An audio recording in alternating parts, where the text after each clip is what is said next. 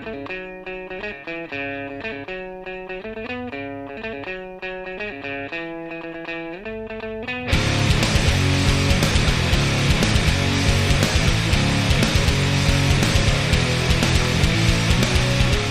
to the Complete Sinner's Guide. This is the Biblical Theology Podcast hosted by Tyler Fowler and myself. My name is Noah Gillette. Delighted to be with you as we record this episode. We're talking today about debt. We're talking today about money management. What does the Bible have to say? What does God have to say? Do you have to pay tithe to get into heaven?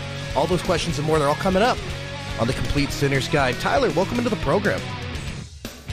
What's going on, Noah? How you doing today, buddy? Not too much. I was excited to bring this topic up because when you and I were talking off air, you said, no, what are some of the topics you might want to talk about? I said, hey, I'd really like to cover money. It's nothing that we've talked about before, and I think it's a really important thing, and certainly it's something that a lot of people struggle with and a lot of people talk about. In fact, I attended a very interesting, it was essentially a Bible camp meeting.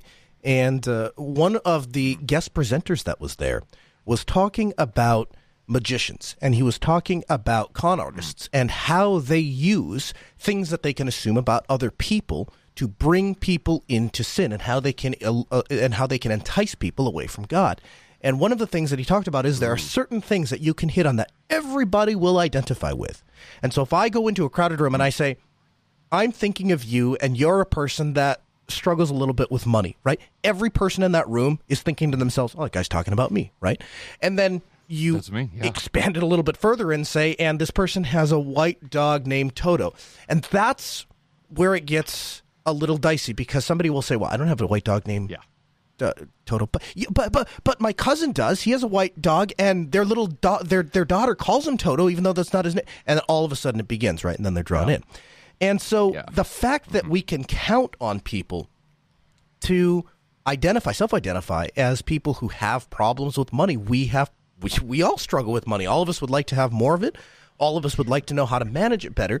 And what does the Bible really say about money? So the first thing, Tyler, I want to talk about is money evil? Because oftentimes you will hear people say that money itself is evil. And of course, that's not what the Bible tells us. The Bible says that the love of money is the root of all evil. And so this goes back to the very basic premise that we can only serve one master. We can only serve one God. And in the traditional sense, when we're growing up in church and being taught, typically we talk about other gods and other masters being false idols or false other gods. And the truth is that you can serve a second master and it not be a god at all. It can be something like money. It can be something like lust. It can be something like, I want the latest thing. I want the latest phone. I want the latest game system. Whatever it is, whatever your thing is, that can be another master that you serve. And so the problem is, and this is what I think this is what 1 Timothy 6:10 is talking about, is the fact that people need to center their lives around Jesus and around God and the example that he set. So let's talk a little bit about what the Bible says and the example that the Bible leaves us. So first thing is tithe. Now, Tyler, I'm going to guess that you are a guy that believes in tithe. Oh, yeah, absolutely. I love giving to my church. I mean, it's not, and here's the thing that a lot of people get confused with, Noah, is that they think that they are giving their money to God because God needs their money somehow. No. And I've actually heard pastors preach that. God needs your money. No, he doesn't. He's God. He can do whatever he wants to. There's going to be a day whenever all the gold in the world is destroyed, right? Like, exactly. It's going to be done away with. But you're right. And just to hit on your first question that you asked, is money evil? No.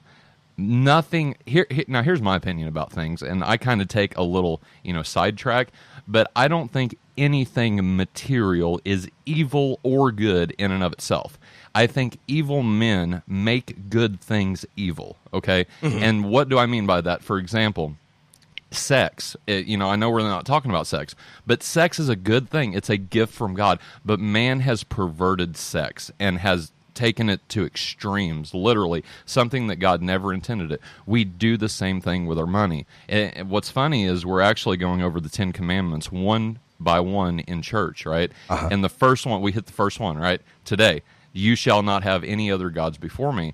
And that's not just one of the, well, I don't see anybody bowing down and worshiping Nebo, or I don't see anybody bowing down and, worshiping these false gods or whatever like they did back in the old days.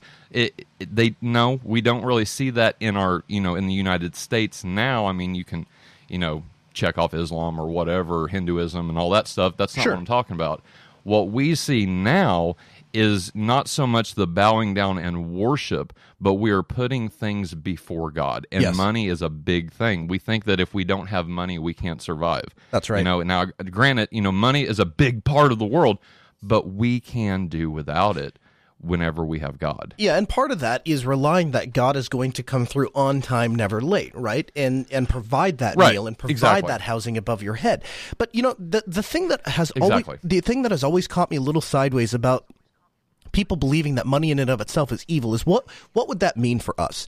If money is in fact evil, let's just go with that for a second. I don't believe that it is, but let's just say for the sake of argument that we Sure. believe money is evil, then good people, God-fearing people who are the antithesis of evil could never possess money. It would be a bad thing. We'd want as little money as possible Right. because it's evil. And in fact, there are people out there that believe that people who follow God, people who follow the Christian belief should have as little money as humanly possible, and it should be all given away to poor people and people in need, and so on and so forth. I submit to you this, though.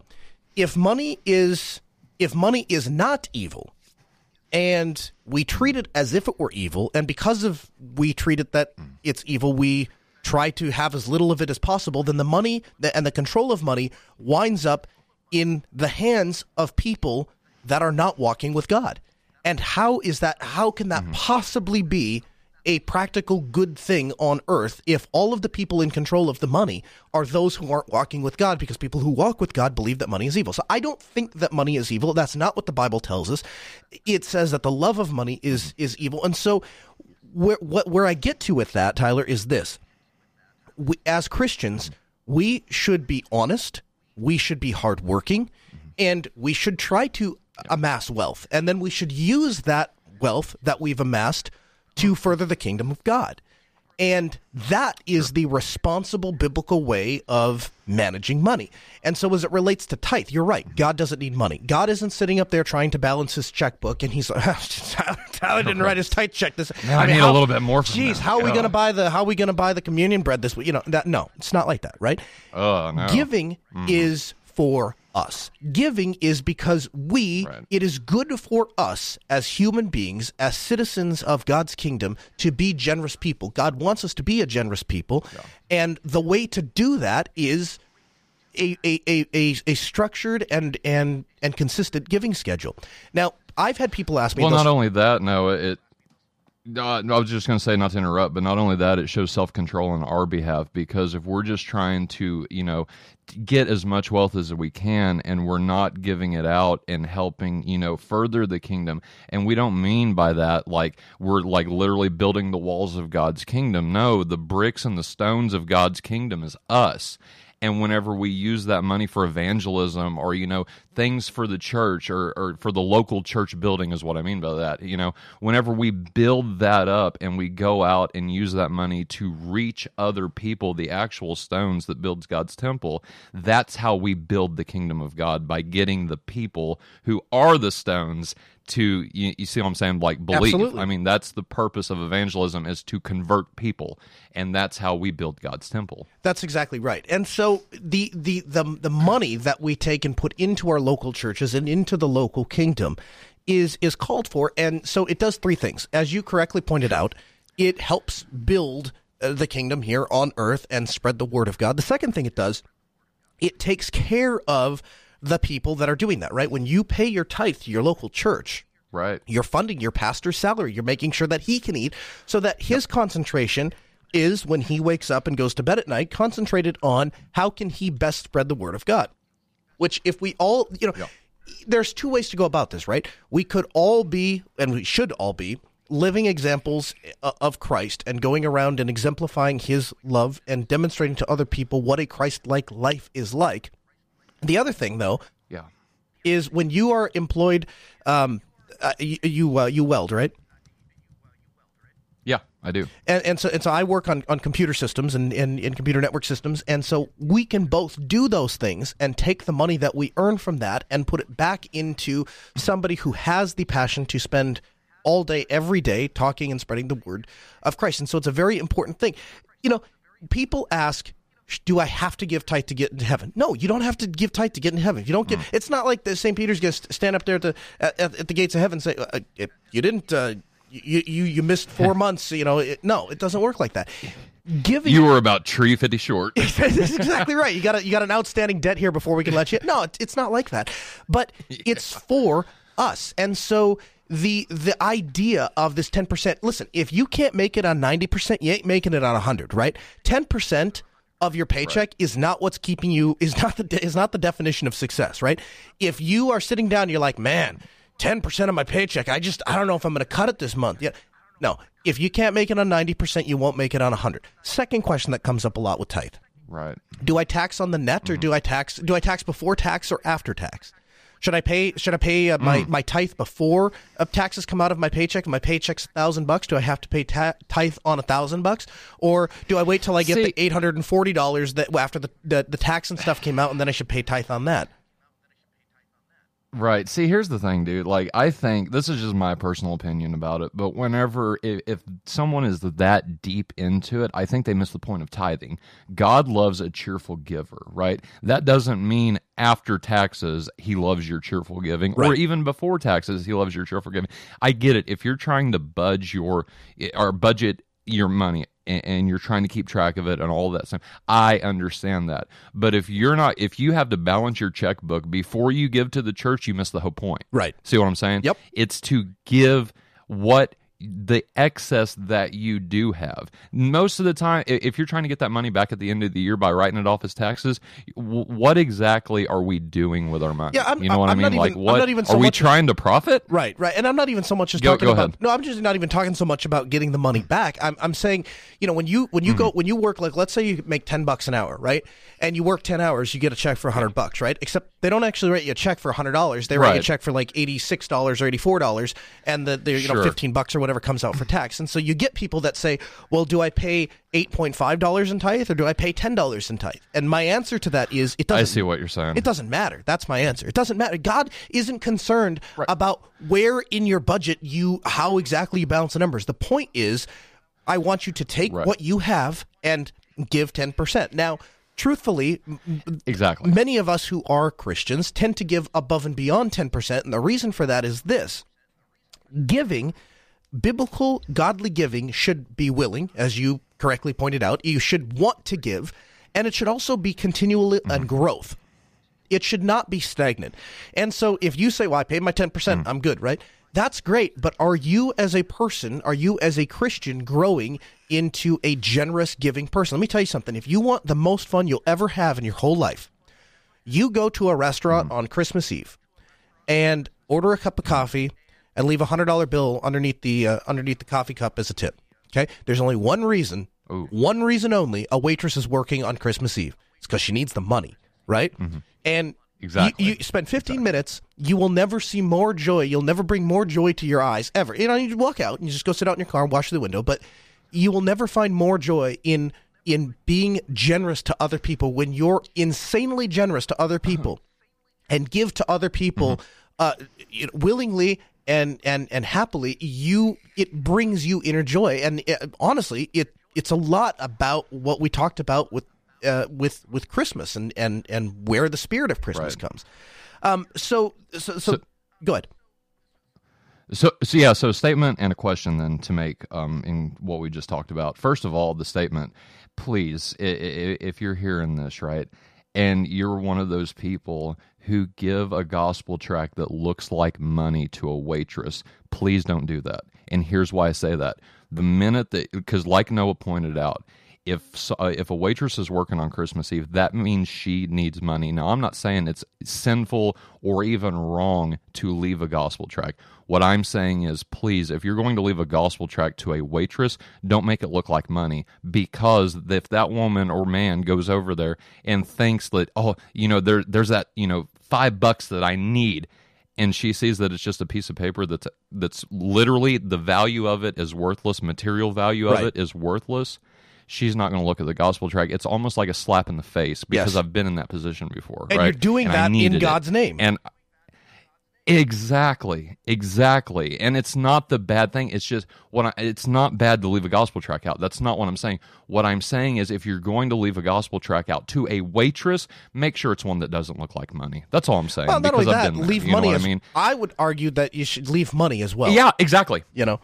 Yes, I agree. Mm-hmm. Leave money. But the question that I have, Noah. Go ahead. No, question. Go ahead. Okay, so real quick, and then get back to that, what you was going to say. But my question is this: where does it say in the new covenant that we even need to start out at 10%? Yeah, I don't know that it's the number. I wouldn't get hung up on that. I guess I would submit to you that tithe is something that is fairly generally accepted, that hasn't been changed in the Bible, and so we carry it over. But here's the thing: if there's somebody out there that is listening to this and going, well, geez, New Testament doesn't say, that's fine. Okay, forget tithe for just a moment. I believe that it's our responsibility as Christians to give the tithe, the 10%. But if you don't, that's fine. Consider this. Just give willingly. Give willingly and become a generous person. 10% is really the entry-level, bare-bottom, minimum, no frills giving. It should be well above and beyond that, in my personal opinion.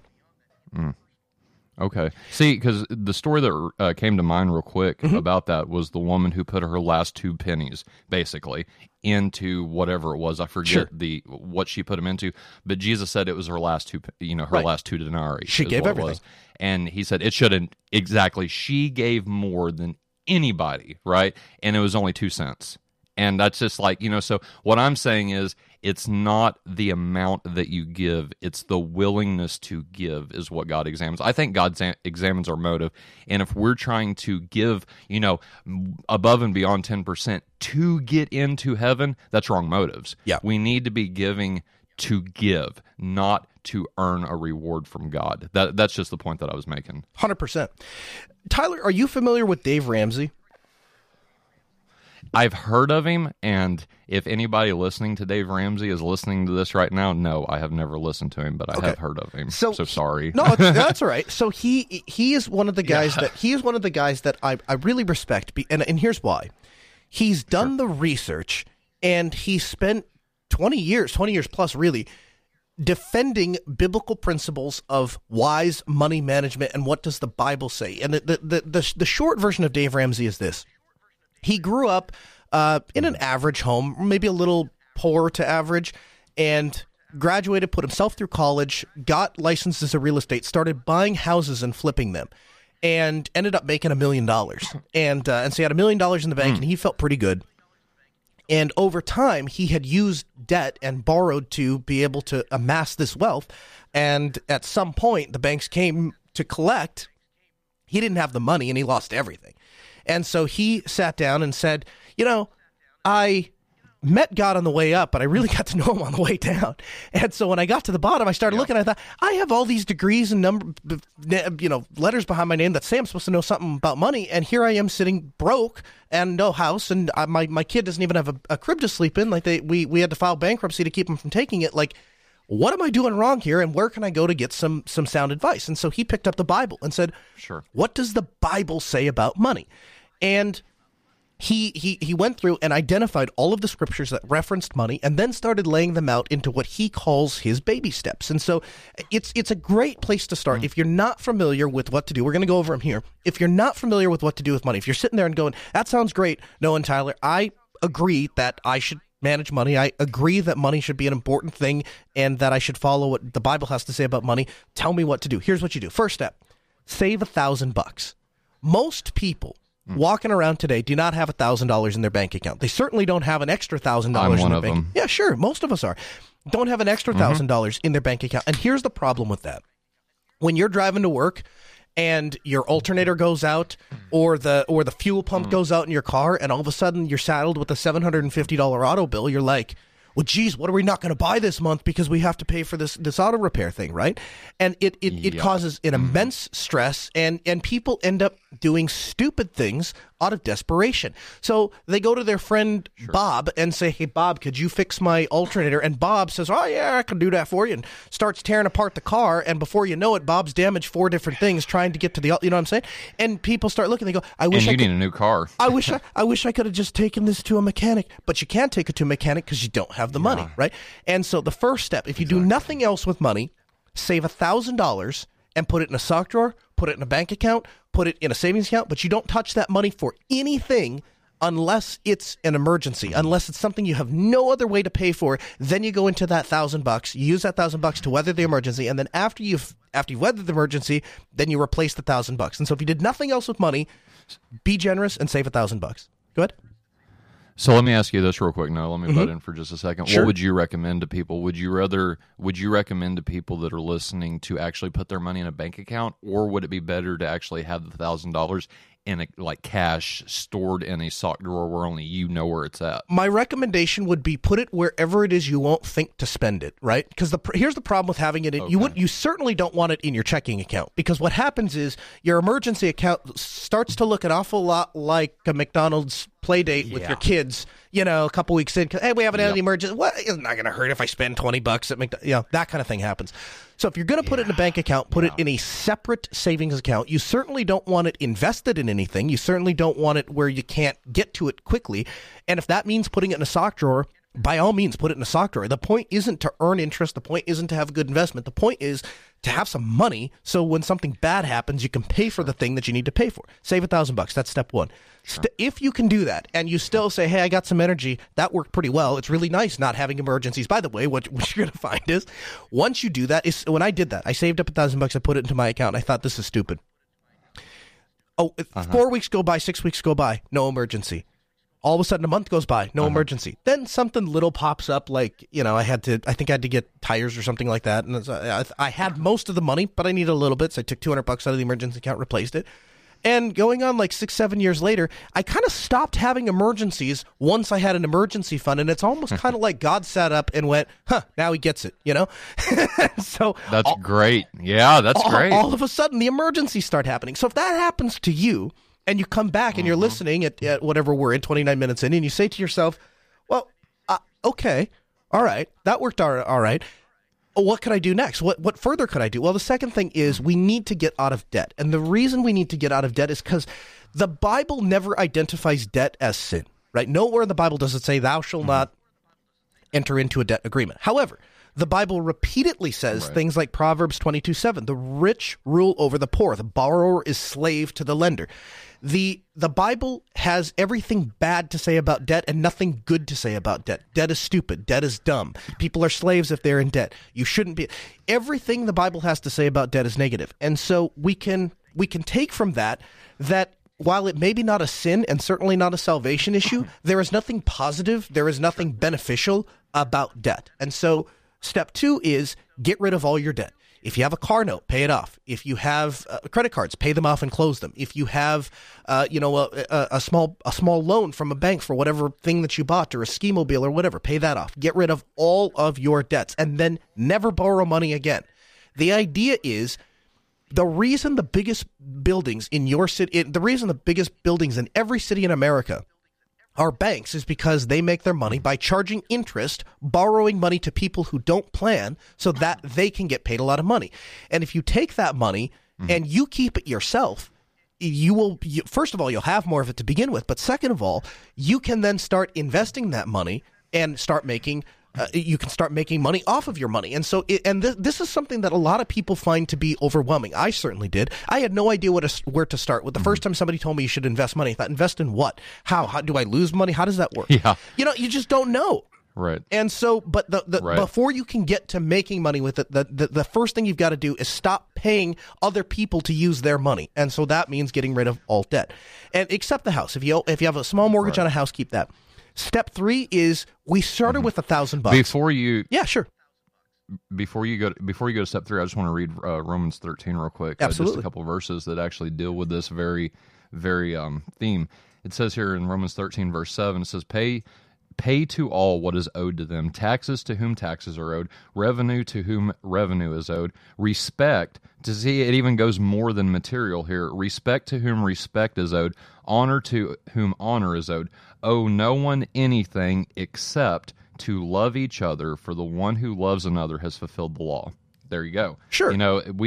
So you're right, Noah, we are not to be in material debt or even immaterial debt such as respect. If you owe somebody respect, give them respect. If you owe them honor, like what does the Ten Commandments say? Honor your father and mother. Right. Honor them. That's what you owe to your parents. You don't owe them money. You don't owe them this, that, and the other. You do owe them honor, though. But I think Paul is dead on here whenever he says, owe no one anything except to love. And in that you fulfill the law. Absolutely. And I love that, right? Like, because that's what God commands us to do, is to love one another. And all of these things that we're talking about are giving. It shows the love that we have for not only God, but for his people. Jesus, Matthew 25 comes to account. And actually, I just want to read it real quick before we go on to step 3. We got a little bit of time. Absolutely. Let me look it up. Let me look it up real quick because it's so important. I mean, because the things that... hear me out. If you don't catch anything other than what I'm about to say, then please catch this and take it away. We are going to be judged based on how we treated other Christians, right? I really believe that's our standard. Because if I can pull up Matthew 25 here... while you're doing that, Jesus goes into... Yeah, go ahead. Well, while you're doing that, I'll just talk the practical step for paying off debt. Because a lot of people they go, listen, you don't understand. I got $50,000 between credit card bets and medical bills and blah, blah, blah. Like, that sounds like a great idea to pay off all the debt, but I don't have $50,000 and I'll make that in a year. So it ain't happening, boss. Sure. And the way to do that is this. You line up all of your debts in smallest to largest and pay off the smallest one first. And what happens is 2 things happen. First of all, first thing that happens is your mentality changes because you had a small win. You're now in less debt than you were before. Right. You've got one less collector coming out after you than you were before. You got one less bill. But the second thing that happens is a mathematical thing, and that is that you now have more money freed up to attack the second debt. Anybody can get out of debt. Anybody can. If it's a lot of work, and oftentimes it means sacrificing things you don't want to sacrifice. It means you're not going out to eat. It means you're probably selling some things. It means that you're probably doing vacations inside of your living room, watching a movie around the TV rather than going somewhere. Those are the kind of things that it will take. Right. But if you do those things, if you are willing to stay true to what the Bible says, what will end up happening is you'll be able to live whatever life you want to live down the road because you'll have money. Right. You're absolutely right, man, because it goes so much further, right? We are talking about saving money. We're talking about budgeting our money. We're talking about using our money in a godly way, right? And I think part of that is to use that money in a godly way is to not get ensnared by the very thing that we're trying to use to further the kingdom of God, right? I mean, that is the goal of everything. And what I was going to read about Matthew 25 was just this. It says, then the king will come to those on his right and say, come, you who are blessed by my Father. Now listen to Jesus' words here. It's very, very intriguing to see him compare himself to actual humans. He says this, he says, for I was hungry, and you gave me food. I was thirsty, and you gave me something to drink. I was a stranger, and you invited me in. I was naked, and you gave me clothing. I was sick, and you took care of me. I was in prison, and you visited me. It says, then the righteous, notice who's answering, the righteous will answer him, Lord, when did we see you hungry and feed you, or give you something to drink, or see you as a stranger, or naked and clothe you? He said, when did we see you sick, or in prison, and visit you? He says, and the king will answer them, I tell you the truth, just as you did it to one of the least of these brothers or sisters of mine, you did it for me. So it goes so much further than money. It goes to our literal possessions, everything that our hard-earned money is bought. Because whenever I said a while ago, we don't need to rely on money, we need to rely on God, that's not an excuse to be lazy, right? Because the Bible also says if you don't work, you don't eat. Right? So the point that I'm making is that we are supposed to, as Christians, right? The rich young ruler comes to mind. Jesus said, if you want to be perfect, give up everything and follow me. And what did he do? He ran away crying because he was so rich and wealthy and he had so many possessions. Right. He was consumed by his possessions. Yep. And that is what signifies, and that's what contrasts the sheep from the wolves, really, is are we willing to give up what we have to better for someone else? Yeah. That, I think, Noah, correct me if I'm wrong, but that's the whole point of this conversation, right? It is, and the truth is that Jesus correctly points out most people who have a lot of material possessions find it very difficult to give those up in favor of Christ, right? Very. Mm-hmm. So step 2 is get rid of all your debt. Step 3 is this. We started with $1,000, and that will weather a lot of storms, right? It certainly won't weather all of them, though. Your child goes in and all of a sudden has to have, a medical procedure, and it costs $4,000 or $5,000. I mean, that $1,000 ain't going to cut it, right? Additionally, what happens if you lose your job? What happens if you're searching for a job? Now, most people will search for jobs for somewhere between 3 to 6 months to land a second job. And, of course, a lot of us can get jobs faster than that depending on where you work and all of that. But to people land a permanent job, it takes 3 to 6 months. So wouldn't it be nice if in those 3 to 6 months that you're worried where you're trying to search for a new job, if it wasn't hey, I got to get back to work on Monday because we got to get some money rolling in this joint. If it wasn't that, and instead it was, no, we're going to take some time. We're going to go find the right job, the right fit, the right boss, the right hours, the right distance, and I'm going to apply, and I probably won't get hired the first time, and I'll apply at a different place, and I won't get hired that time, and then eventually I'm going to land the perfect job, and then I'll be there for 20 years. Wouldn't that be nice? Well, how do you go about doing that? Well, you're going to need money to live for 3 to 6 months. And so step 3, after you've paid off all the debt, is to save 3 to 6 months of expenses into your emergency fund. Now, again, this is not a daily operating fund. This is a separate fund that is just to be used for emergencies. So you show up and your boss says, you're fired.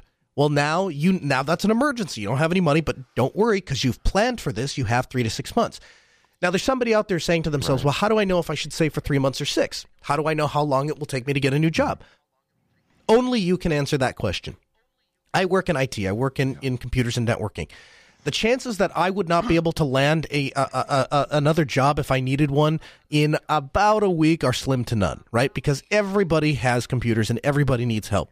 Now, if you are a underwater basket weaver and you have a degree in underwater basket weaving and your employment situation changes, you may have a longer employment search to find somebody else who hires weavers who weave underwater. And so you have to, then in that case, you would want to plan for closer to the 6 months of expenses. The other thing, when you're looking at expenses, right, it's not how much money do I make in 3 months or 6 months and I save that. It's not what you have to do. What you have to do is figure out how much does it take to run your household? Because obviously, one of the very basic principles of money management is you want to live on less than you make. Right? If we're not going to be in debt, then if we make $50,000 a year, for $40,000 or whatever it is, then we have to live on somewhere less than that. And there are 3 things you should always be doing with money. The first thing is you should always be saving some of your money because eventually you're going to need retirement. Eventually you're going to want to buy things. And so the way to do that is to save up the money first, then go into the store and buy that car or that couch or that furniture or whatever it is. Save money always. Yeah. As we talked about, the most important thing to do with money is be generous with it, give it away, be an example of Christ. And so you should always be giving money. And the third thing is you should be spending some money on yourself.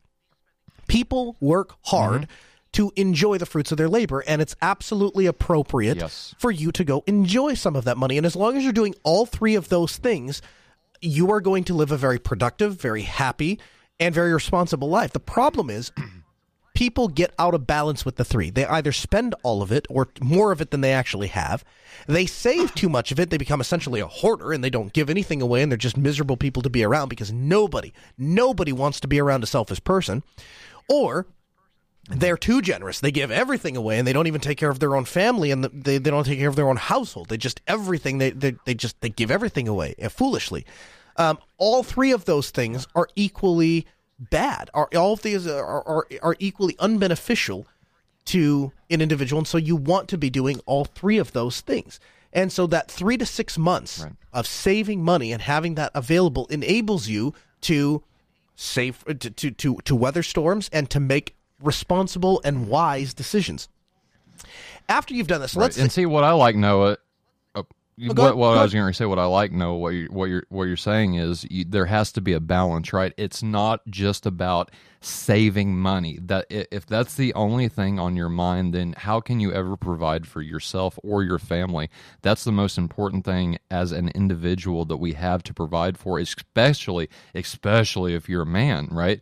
And you've taken this leadership position and you have a family and a child and or a wife and a child and all these different things. Your job and your role as the leader is to take care of your family, right? And if you're saving Yes. all of your money, you can't take care of them because you're just putting it up. If you're giving all of your money away, how in the world can you take care of your family? Or like Noah just said, beautifully, spend money on yourself. You've earned this money. Take advantage of it, but don't go on the deep end of the pool and spend it all, right? That's my problem. I have a big problem spending money if I have it. Oh, we all and do. if I would just, lose it. Yeah, I mean, if I would just lose it in, a savings account or even put it in my wife and I have two separate, checking accounts. Mm-hmm. If I would just put it in her savings account or whatever, then, forget about it. And that's the reason we have two separate checking accounts. It's not that we don't trust each other. Sure. It's the fact that we can budget our money better, you know what I mean, with two different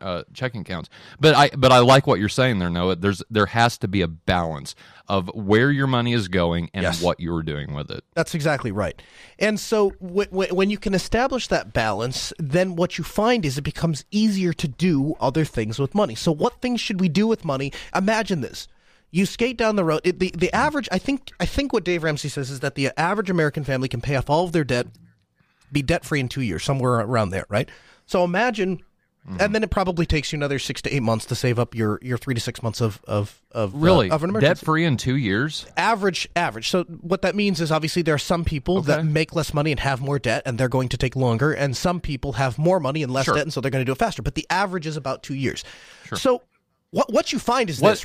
I got a question real quick. Yeah, sure. Real quick. If you've done the study, do you know what the average debt people accumulate in their life is? I guess that'd be a bad way to put it because there's different demographics. Like, for example, I'm 29 years old, right? Sure. What is the average debt that a 29-year-old has? Like, do you know those demographics off the top of your head, or just that'd be something they would have to look up? I was actually just looking to see if I can find a number. I'm sure that statistic is out there somewhere. I don't have it. I don't have Sure. it. I don't have it handy. But here's what I would guess. Having listened to Dave Ramsey's radio show. Well, here you go. And if you want to go further, check out Financial Peace University. Did you know that the average family who completes Financial University pays off $5,300 in debt and saves $2,700 in the first 90 days? Over 5 million Really? people have used Financial Peace University to budget, save, and get out of debt. Now it's your turn. So, and I suppose since we're essentially ripping off his content, we should probably make a plug here. If you want to get into the actual Dave Ramsey class, he does free classes. I think they're free, or maybe they cost. I think the church pays for the thing, and then you're able to show up. But anyway, just go to DaveRamsey.com, Okay. click on Financial Peace University. Your church probably offers a class, and if it doesn't, and you want to host a class, they have opportunities to do that as well. But getting back to your point, Tyler, it looks like, let's say between $5,000 and $10,000. If they're paying off $5,300 in 90 days. Mm-hmm. So check this out real quick. On CNBC.com, this is what they're saying that the average debt, here's what it is. Ready? It says the average American now has about $38,000 in personal debt, excluding home mortgages. Okay, I can buy that. Because you have a $15,000 car. Sure. And yeah, sure, totally. And so if you're paying off $5,000 in 90 days, I would say that that probably lines up perfectly with paying off $30,000, $40,000 in 2 years.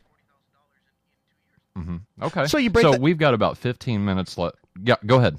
Yeah. Well, okay. So imagine this: you're 2 years down the road. Mm-hmm. You don't owe a dime to anybody. All you have is the house left, right? Mm-hmm. Everything else is paid off. Every dime that you get in your paycheck, you get to decide where to spend that money.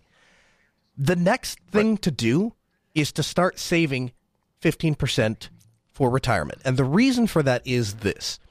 You don't want to rely on the government. You don't want to rely on social programs. You don't want to rely on other people's generosity to be able to eat in your old age. And so it makes sense to save. Now, here's the cool thing, and this is why I say it was a little tricky. Myself getting centered around investment, it really threw me off.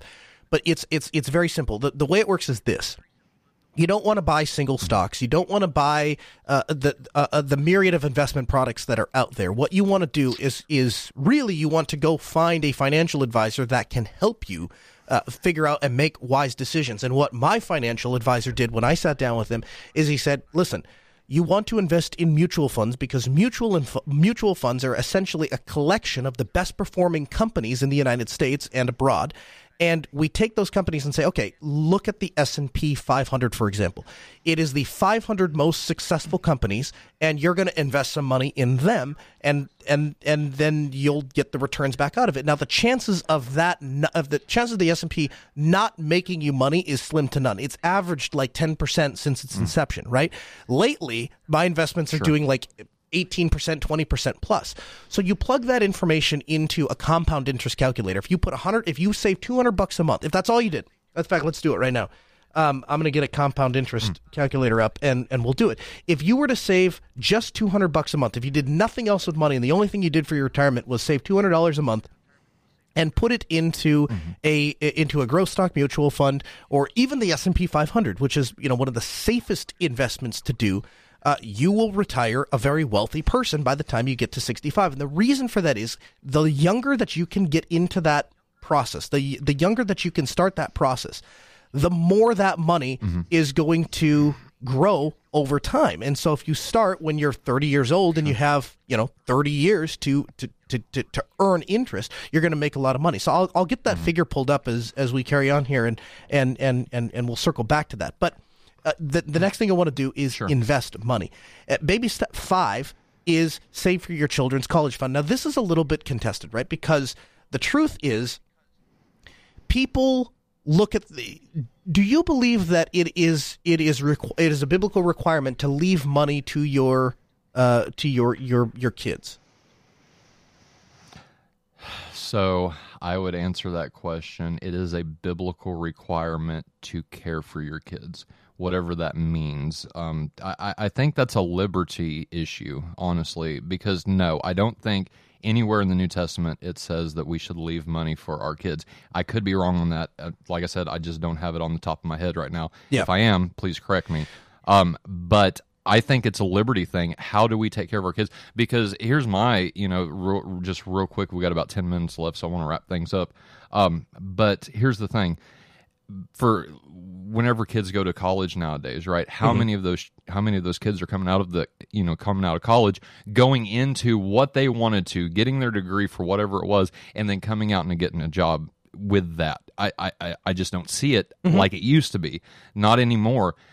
I see the jobs, and I just saw like a poll the other night, or statistics the other night, but the jobs are not college jobs, and I don't want to offend anybody by saying that, but that's not where the jobs are. Your jobs nowadays is coal mines and technical fields. Oh, yeah. Oh, absolutely. Like, trade jobs. Yeah. Welding and all of these different, right, trade jobs, exactly.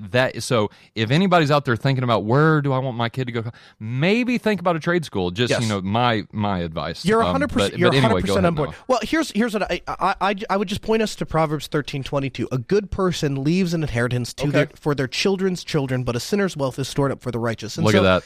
Well, so here's what I take from that. Thank you for that. I didn't know. Well, here's what I take from that. What I take from that is and again, this is hotly contested. This is not like the end all be all. Like the Bible says that there are plenty of people that would argue with me that it's that we don't have a obligation to leave. But my personal belief is that I believe I should leave something for my children. That's what I personally believe. Now, circling back to I agree. If all you did, Tyler, from the age of 20 years old until 65 when you retire, if you just save $200 a month, just save that money and put it in an S&P 500. If that's all you did, just $200. You did nothing more. Do you know what you'd retire with at 65? What's that? At 12% interest, you'd retire with $3,292,549.60. And mind you, we're not at now. That's starting at what age? How 20. But okay, so you said you're 29, right? You said you're 29. I'm 29. All right, let me shave 10 years off of that, and you're going to still retire with $1,464,552.32. Right? So start early, ladies and gentlemen. Start saving early. Start early, but here's the bigger point I would get to. It's not so much how much you're saving, it's consistency and frequency. Every paycheck, set a little bit aside. If you could do, when I started saving, Tyler, I started saving $10 a month, or $10 out of my paycheck. I took $10 and I put it aside, and that has grown significantly now, obviously. But at the time, it was training my brain to, hey, every time I do something, I'm going to put a little bit of money aside. So save for your kids, save for your kids' college if you believe that you should save for your kids' college. Finally, step 6, pay off your house. Absolutely. And then maybe step 7 is build wealth and give. Live like nobody else, as Dave Ramsey says. So if you do nothing else, if you come away from this episode and you say, listen, all of this sounds great, I'd like to do it all, but I don't even know really where to start. If you did nothing else, start by making a budget. Go to everydollar.com, sign up for a free account there, and create a budget for your family. Plan every dollar that you're going to spend before the month begins. This comes straight from Dave Ramsey, what he tells people to do, and it works for millions and millions of people. It definitely worked for me and my family. I cannot recommend this kind of biblical wealth management enough. But it starts by being intentional about your money, deciding on what you're going to spend money on, looking down and saying, hey, we could order a pizza for $29, but if we do that, we won't be able to do X down the road. And start looking at all of that stuff out. And then when you order a pizza for $20, you know it's not coming out of this week's grocery budget because you have all that money laid out. You have an item for pizza and eating out, you have another item for groceries, you have another item for paying your bills, and you can organize those things. The very first thing you should put on your budget is groceries. Second thing you should put on your budget is your housing. Third thing should be your utilities. If you have food and you have the house and you have your house paid for that month and you have lights and water and utilities in the house, you live to fight another day, right? And so we can decide then what to do with the rest of the money, but people have gotten their priorities so far out of whack that I meet people that are like, yeah, I'm not sure I'm going to pay my mortgage this week, but yet they bought a camper or a truck or something else. And you're looking at them kind of sideways going, did you not think about that when you, And so what we're trying to do is encourage you to take the necessary steps to try to move towards a more biblical way of managing money. And I think what you'll find, and I certainly have found this, I think what you'll find is that when you start managing money God's way and doing things the way that the Bible has outlined, you'll find that life is far easier. And you'll also find that you have a lot more money to go around and a lot more money to do things with. And so where that leaves me as a person is I have the ability to be a better Christian and be a more influential person on other people, right? I have the ability to buy equipment that I can loan out to people. I've had the opportunity to travel to places and talk to people about God and meet people and love people well, and all of those things came because I took 10 minutes and sat down and said, I need to start paying attention to how I'm spending money, how I'm saving money, and how I'm using money, and it's completely changed my life. And so, Tyler, when you asked me, when you said, hey, we'll sit down and talk about these things, what would be something that you are passionate about? Money is absolutely one of those things. Absolutely. And that's a beautiful thing too, is because we can be passionate about things without, breaking that first commandment, without actually putting those things in the place of God or even putting them things before God, right? Because like I was saying in the beginning, it's not just about, falling down and worshiping false gods. Fishing can be an idol. Money can be an idol. Absolutely. The love of money is the root of all evil, right? Money is not evil. This is what we were talking about in the beginning of this program. I want to transition now into the last little part. And because Noah, I thank you, dude, for doing the research on this, subject. I'm sure we can put links in the description. Absolutely. That people can click on. If you want to find out more about Dave Ramsey, you said a website just a minute ago that you could actually make a free account and make a budget. We'll put that in the description box. Yes. But to kind of wrap up this episode and the Complete Sinner's Guide for now. So this is my last episode so this part is just for my listeners and my Notice listeners that's been with us from the beginning. This is actually my last episode for a while. We're going to take a hiatus for a little bit, and just little things have came up. Like I mean, not little, but I've got a baby girl on the way now. I need to take some time to actually put this into practice, what we've been talking about here, and focusing on my family and my baby girl that's coming. and focus on money and focus on them. And I'm not saying, take my focus off of God or anything like that. I love God. I'm going to keep, teaching and preaching, His Word. Is just not going to be on this platform for a little while. But don't worry. Me and Noah, I promise, Lord willing, we will be back in this time. What do you think, Noah? What do you think about, the Complete Sinner's Guide in all of its, 6 months of glory? How do you think we did, man? Like for the first little season, I guess we could call it. I would like to believe that it was a good learning experience for both of us. I think I have done a number of different shows, and you clearly have the passion and ability to do the prep and put the amount of hard work that you need to do to be able to get the show off the ground. And so thank you for doing that. That's really fantastic. I think where we go from here is this. I think you need some time, obviously. And, you say, it's not that I don't want to exemplify God. I would argue by not taking time for your family, not taking time for your newborn daughter, not taking time to recenter around your household, that would be flying in the face of what God wants for you, right? I guess going forward, what I would like to believe is that we learned a lot of lessons on what works, what doesn't work, better ways to do things, less better ways to do things, and now we have all of the infrastructure in place, now we have all of the protocols in place, now we have a process in place for being able to do this a little bit more efficiently, so if and when, it sounds like when you decide to return to picking the torch back up, we'll be in a far better place to continue that. It's definitely a win for sure. And the only if is if the Lord is willing, right? If the Lord is willing for us to continue to do this at a later date, then by all means let His will be done. But the main thing in the last couple minutes that we got, if no one takes away anything from the Complete Sinner's Guide, not just from this episode, but from the Complete Sinner's Guide in general, I want you guys to take away this. And it's Hebrews 11:6. It says this. It says, "But without faith it is impossible to please God. For he that cometh to God must believe that He is, and that He is the rewarder of them that diligently seek Him." Out of all of the topics that we have discussed, money, Calvinism, Arminianism, all of these different things. I mean, and there was so much more than just that, but that, the Calvinism, Arminian thing is what we kind of centered around a little bit, because I'm a Calvinist, right? Noah is not a Calvinist, and I think what this, program did was it shows that we can work together. We can love each other. We can do these things, and we don't always have to fight. That's all I saw on Facebook, was fighting. And no, that is not what the body of Christ is about. But the problem is this, is that if we are going to please God with our money, with us, with anything in general, we must have faith in Jesus Christ.